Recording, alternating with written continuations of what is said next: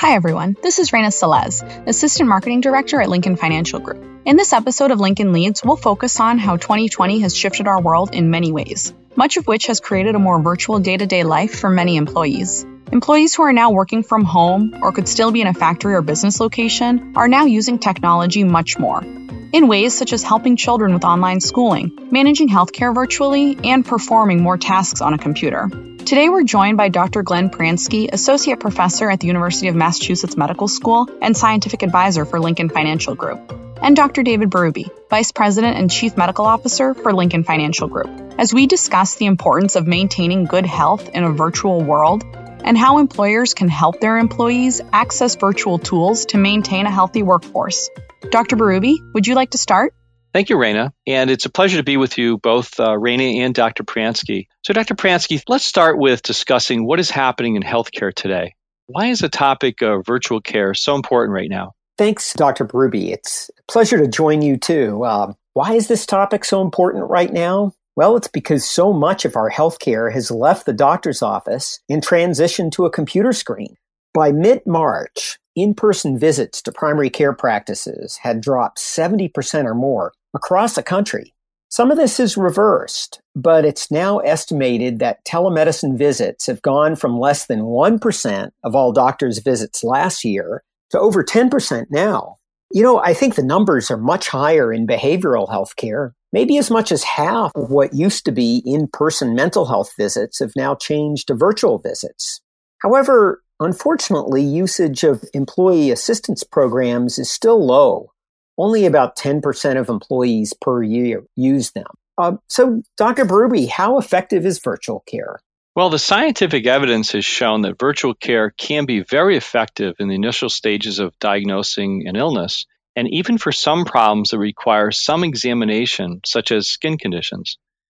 Of course, there needs to be follow-up with necessary testing and in-person evaluations in many cases. And with mental health conditions, for example, the right type of evaluation and treatment can be effective virtually for many, many situations, although not necessarily for everyone, but for many people. And many other things have gone virtual. As you know, shopping, education, transactional activities like banking and insurance, and many type of work activities. Many folks are work at home at the moment.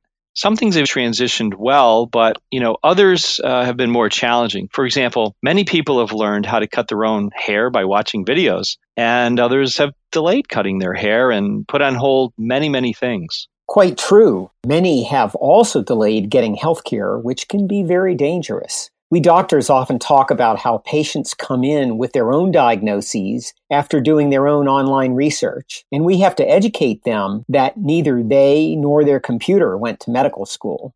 I'm also concerned because studies show that the COVID epidemic is bad for many people's physical as well as mental health. 40% of Americans now have significant mental health concerns and stress due to COVID. Absolutely. That's a key important problem that we need to address. Even with the availability of virtual care for physical and mental health conditions, over 50% of Americans are delaying medical and dental care and ignoring symptoms. This is a major concern for employers. As you know, delayed care and missed evaluations and treatment can lead to worse health, and that in turn translates to more absenteeism, lower productivity, and a significant challenge for the workforce.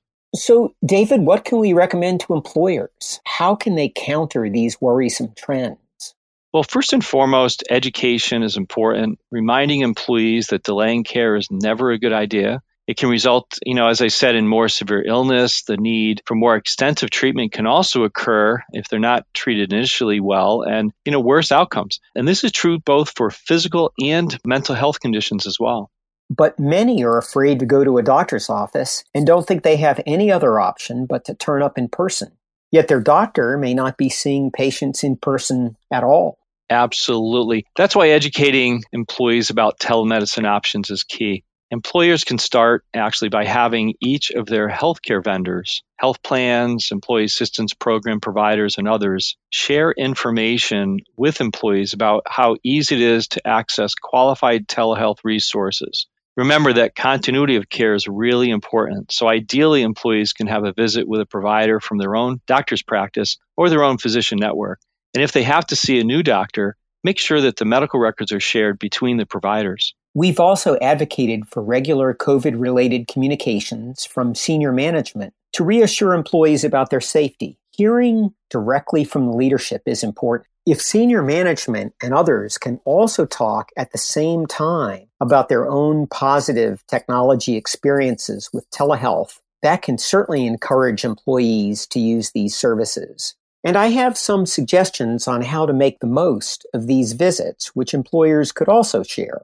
First, it's important to find a private place where you won't be disturbed, good lighting, and to test your audio and video connection with the doctor's office in advance. And during the visit, it's a good idea to minimize distractions and have your questions written down in advance so nothing is missed. I find that these suggestions are especially helpful with people who are not used to this type of interaction. That's excellent advice. And, telemental health is a special category of telemedicine, as it can be very effective and has been in place for a much longer time, actually, than for other specialties. Many telemental health providers are quite used to this form of patient interaction, and they are skilled at putting their patients at ease, diagnosing problems, and managing effective treatment. EAP providers are actually the ones who are most used to telemedicine consultations in the clinical realm, but there are others. Yes, that's a very good point. There may also be other services that employees can access that can help with health-related issues. Health coaches, disease management specialists, financial counselors, and others. But not every problem is going to be solved by a telemedicine visit, and we worry that people will avoid going into a doctor's office when they really need to do so. Fortunately, recent studies show that getting COVID-19 from a doctor's visit is a very rare event. Almost all doctor's offices are now taking effective measures to separate COVID patients from everyone else. Exactly. And before we wrap up, I'd like to note that there are many things employers can do to ensure the health of their employees in the COVID-19 virtual era. At www.lfg.com, there's a COVID-19 resources link with many useful items, including a podcast on how communication, planning, and other strategies can help make a big difference. And also the CDC and other expert organizations are excellent resources as well. So Dr. Pransky and Raina, thank you for joining me today in this conversation about a very current and important topic. I hope that we've provided suggestions that employers can use to ensure their workforce stays healthy and gets the care they need. It's a pleasure to join you as well on this important topic. Dr. Berube, Dr. Pransky, thank you for engaging in such a meaningful and timely discussion. To everyone listening, thank you for joining us. We will continue to cover topics that help employers and their employees navigate through this new environment. So be sure to subscribe to Lincoln Leads on Apple, Spotify, or wherever you get your podcasts. The information contained in this podcast is for general use and is not a substitute for the advice of an attorney or your human resource professional. Lincoln Financial Group is the marketing name for Lincoln National Corporation and its affiliates. Affiliates are separately responsible for their own financial and contractual obligations.